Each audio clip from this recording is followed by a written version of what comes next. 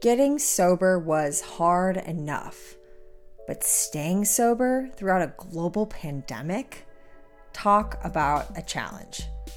On this episode, I talk about staying dry and how I've managed to keep on this path of counting days, not drinking or abusing my body, even as the world begins to slowly open back up. This is the Lucy Beatrix Podcast. Thanks for tuning in.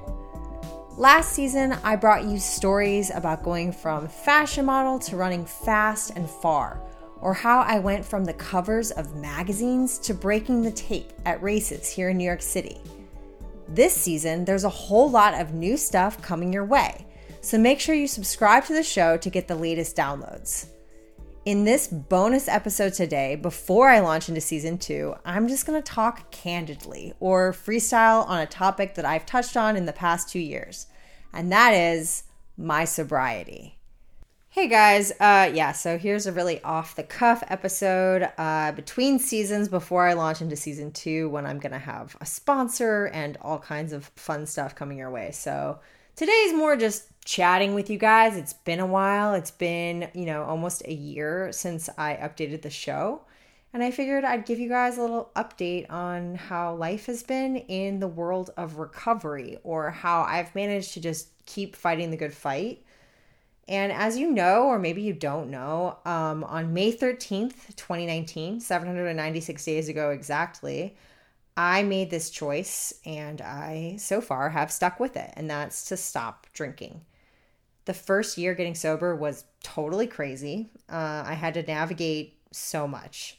All of these feelings I had been numbing out showed right up, meaning I had to actually sit down and grieve my dad's sudden death. I went through a divorce, which was pretty hard, and I had to learn how to just be a human. That's the only way I can really put it, of just getting my shit together. Things that I hadn't been doing in all of the years that I was spinning my wheels as an alcoholic, things like going to the dentist or just taking care of myself. I had to address and buckle up, put on my big kid pants and face. Even just freaking taxes. Doing taxes was a big thing to navigate as a sober human. So up until the point before I got sober, I had been surviving on very little nutrition. Basically, I drank a couple bottles of red wine a day to keep me going, with some fruit and vegetable tacked on to that. But, I couldn't think of a day that I didn't start my day after black coffee by putting back a bottle of wine.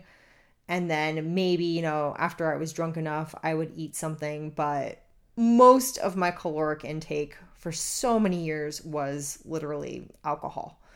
So getting sober was not only just getting my body rid of ethanol alcohol, but also learning how to fuel and nourish myself, which involved all kinds of learning lessons and, figuring all that out. It was almost like I was reinventing the wheel of learning how to just eat without without being drunk. So this decision in my life, when I had my rock bottom, which I've described before in different pieces, if you read my Tracksmith article about getting sober, or if you've listened to any of my older episodes on my show, I had a bona fide rock bottom where I really screwed my life up. I pretty much did all of the things.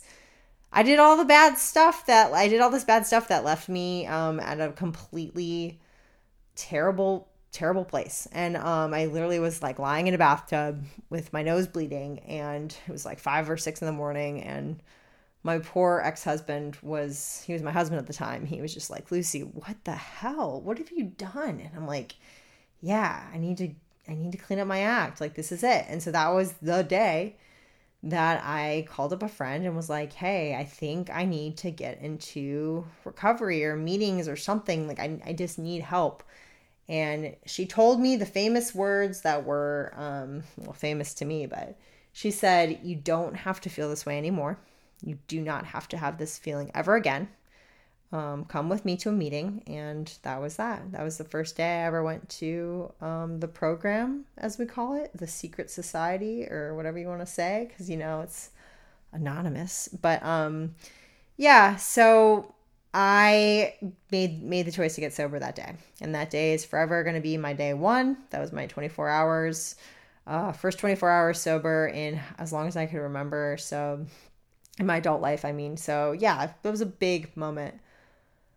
What I specifically want to touch on though today is more of not just that first year of getting sober where I was going to meetings and stuff, but how I stayed sober during the freaking pandemic. Because holy crap, I had been new to the program. I think I had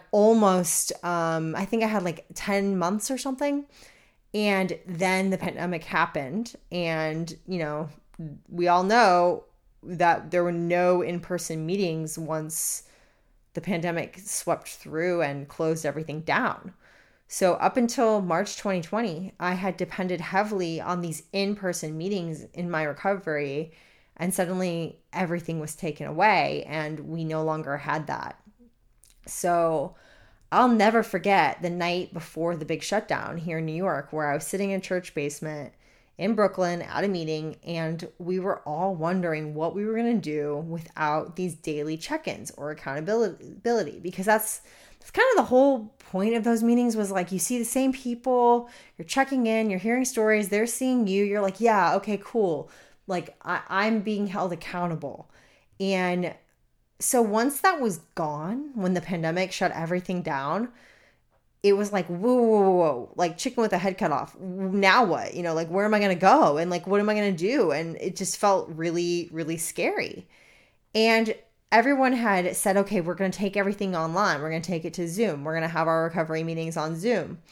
But for someone like me in New York, like the privacy just wasn't there. Like the whole point of going to a physical place and sitting somewhere in a basement where everyone who hears you is part of the same program, and it's not like it's a lot more protected and private, versus if you're at home dialing in, someone through the walls can hear you, your roommates can hear you.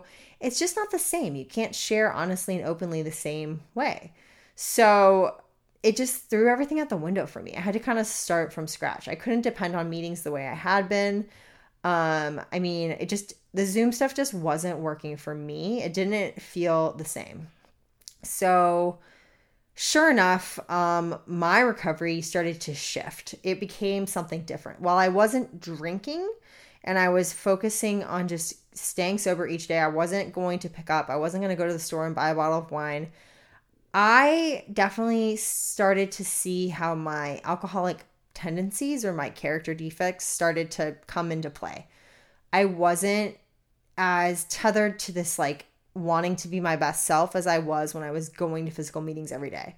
So the deeper we got into the pandemic, the worse my character flaws were. And I noticed myself kind of acting out, almost like I was doing the things that I was doing as an alcoholic, but on a smaller scale and without the drinking. But it was really interesting to see. So like the pandemic kind of revealed to me like, wow, this is what happens when you don't have meetings. You start to get a little too confident in your recovery. You start to think that, you're invincible. You start to think you already know all the answers. And all of these things that they warn you of definitely started to happen for me. And, without getting into too many details, I watched my relationship crumble. I watched, some things go down that I'm not very proud of things that I did. And I don't know. I just think that the pandemic really brought the worst out of my alcoholism, even though there was no alcohol present. So, I just definitely wasn't my best self because I didn't have that same support group that I had before the lockdown, or I should say before the shutdown. So anyway, that was really hard. And I mean, there were so many days when I wanted to drink. There were so many days when I was really triggered, and I was watching everybody just at home posting their stories of how they were drinking and getting through. And I was thinking, okay, if I can get through this, I can get through anything. And there was a story that I read that was about, it's even mentioned in the big book of just how AA was started during Prohibition, or it was, I think it was actually started a little bit before that. But the point of that is that it was started a long time ago, and there have been so many catastrophes that have happened in the world, like World War II and the Vietnam War and like all these huge, huge, huge catastrophic events where people were still in recovery, like still making it through recovery and staying sober through like freaking wars. So I was like, this is no different. I just have to like stick with it and get through the other side. And I can't wait to go back to meetings where I'm going to be able to say, yeah, I went through a whole year, stayed sober, even though I didn't have my support group.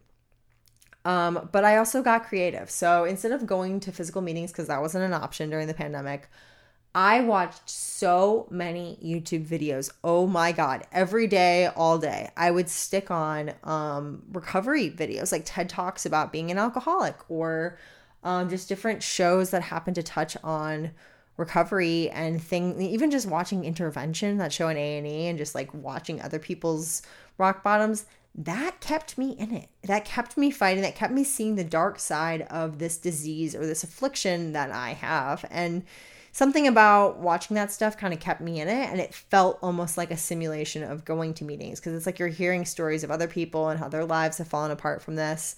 So that was something that kind of kept me in it. Another thing that I did would be I decided to kind of reach out. I developed my own little network of friends who are sober, and I started reaching out to them, texting every day, checking in. Hey, how are you doing? Here's my day count. Random friends on Instagram and group chats on my phone, just like text groups with like girls that were all counting days together. Like, hey guys, today I have this many days. And just going back and forth of like, hey, I'm feeling this, or hey, I'm dealing with this. And having that group to bounce off of is really, really important. And that's what they talk about in recovery with service, which is like the 12th step of the traditions, is this idea of giving back and being there for other people. So people with less time than I had, people who are trying to get sober, I would stay in touch with them. And that really helped me stay in it. And, it's almost like clockwork, where the second I would start to premeditate some kind of a relapse or come up with how I wanted to end it all and just start drinking again, somebody would message me, one of my recovery people, and be like, hey, just want to check in with you. Like, how many days do you have? And that really helped me stay in it, because I just go, wow, okay, like I have people who will know if I bottom out. So, it wasn't easy. It hasn't been easy, but having those people to check in with, even to this day, like even this morning, I'm texting with friends, just being like, hey guys, had this thought, I was up all night thinking about this, and, having people to bounce off of that are just like an inner circle. That's huge.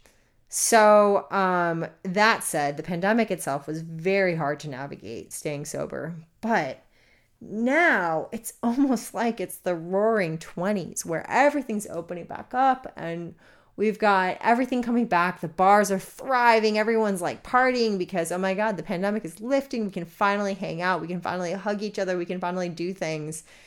So it's hard as a sober person to wander around and see the world coming out of this shutdown and saying, wait, I'm not able to participate in this stuff. I cannot celebrate in this way with these people. It's hard. I'm definitely like noticing, like, I want to be out and about. I want to be around people, but I'm also just like weary because I've seen my own urges come back. And I've had a few techniques that I've developed and cultivated to like get through these urges, which is showing up to these social events with, a ginger ale or some kind of a diet soda or something in my hand already. So I don't have to come up with some kind of like, I can have the drink in my hand. I can partake in the fun. And having that strategy has been really helpful, as well as just checking in with friends and stuff. But it's not easy. Like I'm trying so hard to stay tethered to the program, and I've been kind of like what they call a two-stepper, meaning I'm not sponsored. I don't have a sponsor right now. I'm not working the steps actively with someone else. I'm aware of the steps. I'm aware of the program. I check in with people, but I'm not totally in it. And that's why they call it a two-stepper, because it's like I'm doing the first step and the last step. I'm doing the service aspect and I'm doing the first thing of admitting I have a problem, but I'm not actually like really doing it and working the program the way that I know I should, which I don't know. I blame being a stubborn alcoholic. I blame I blame this idea of being terminally unique, of this idea that in recovery, a lot of us afflicted we try to convince ourselves that we're different. We try to say that we know all the ways that it should be done, and we know that we're going to be fine just doing it on our own. But at the end of the day, I know what this is called, and that's called white knuckling it, where you're just kind of fighting and you're not doing it the right way. So I might be sober, but it's very different than like really working on staying sober the way that I should. But that's just me being totally transparent. Everybody's on a different path. Everyone's in a different place in their recovery. I know that I have 796 days sober. I have that. I have it. And I occasionally write that number on my arm, like to prove to myself, like, hey, I've come this far. I've got this many days. I'm so close to 800, God willing. Like, I think I can get to that point. And I have these checkpoints. And, 800 is not that far from 1,000. There's just so many exciting checkpoints that I do want to hit. But I'm also being honest that this pandemic really shook me to my core. It made my sobriety tested. And I've been trying really hard to get back on track. There are meetings that are coming back, and I've made it to a few. I'm trying to get back onto a better schedule with it. But I know that that's really important. I know I need to get back into meetings. I know I need to make that my first and foremost thing. But I'm here to say that, over 2 years sober, I still think about it. I still think about it all the time. I still think about how I want to drink. I still think about how close I am to just like flying off the wagon and going deep down that rabbit hole of drinking again. And so, people always ask me, they're like, do you ever think about drinking? And I'm like, yeah, all the time. Like, it's not just one and done. I'm totally fixed for life. I have to really be on top of my recovery, and I have to not let little things get to me. I just have to be honest with myself that it's still something that I just like, this is my disease. This is how my brain is wired. It wants to drink. And, I'm going to keep at it. And if anyone else is out there is like, struggling like this, I feel you. Like, we're in this together. It's not easy. We are alcoholics, and this affliction, if there are two options. You're going to end up in jail, or you're going to end up dead. And that's the way I look at it. And a few friends have reached out to me whenever I've had these premeditated relapse thoughts. They're like, you know what, Lucy, like, you have to remember the difference between us and the ones that can drink responsibly. And, there's no use in convincing ourselves that we can be the ones that can drink responsibly. The difference between us and them is that we are the ones that end up dead. We are the ones who end up in jail if we keep on the path that we're on. And I know this about myself. My rock bottom taught me that is a possibility if I don't get on top of it. So, I'm proud of my day count, but it's also very humbling. It's not some kind of like an ego thing. I don't go, yeah, 796 days, yo, like, I'm on it. I know everything. No, I feel like I'm constantly keeping myself in check. I don't know everything. So yeah, it's not easy. That's, I guess, the moral of the story is, hey, the world is opening back up. There's so many temptations all around. We just had a freaking worldwide pandemic. Nothing has made sense for the past year and a half, but I'm just going to keep counting days, and, not even days, to keep counting hours and be like, hey, it's 6:30 right now, in New York City, and I'm going to stay sober until 7:00. And then I'm going to stay sober till 8. And like, that's kind of how I have to break it down. But yeah. So moral of the story is, it might be the roaring 20s, but for an alcoholic, we are still fighting the good fight. And, I'll be more and more excited to have meetings to jump into, because gosh, I missed it so much. I missed just lunchtime every day, going and sitting in a room of strangers and talking about our problems and, just how to be in this world. So there you go. That's my show for today. This mini solo-sode is just a bonus episode. I can't wait to bring you the next season with a new sponsor that I'll be announcing later this week. So thank you so much for tuning in. If you want to hit me up on Instagram, I'm at LucieBeatrix. You can message me there. And until next time, just be fast. Just win.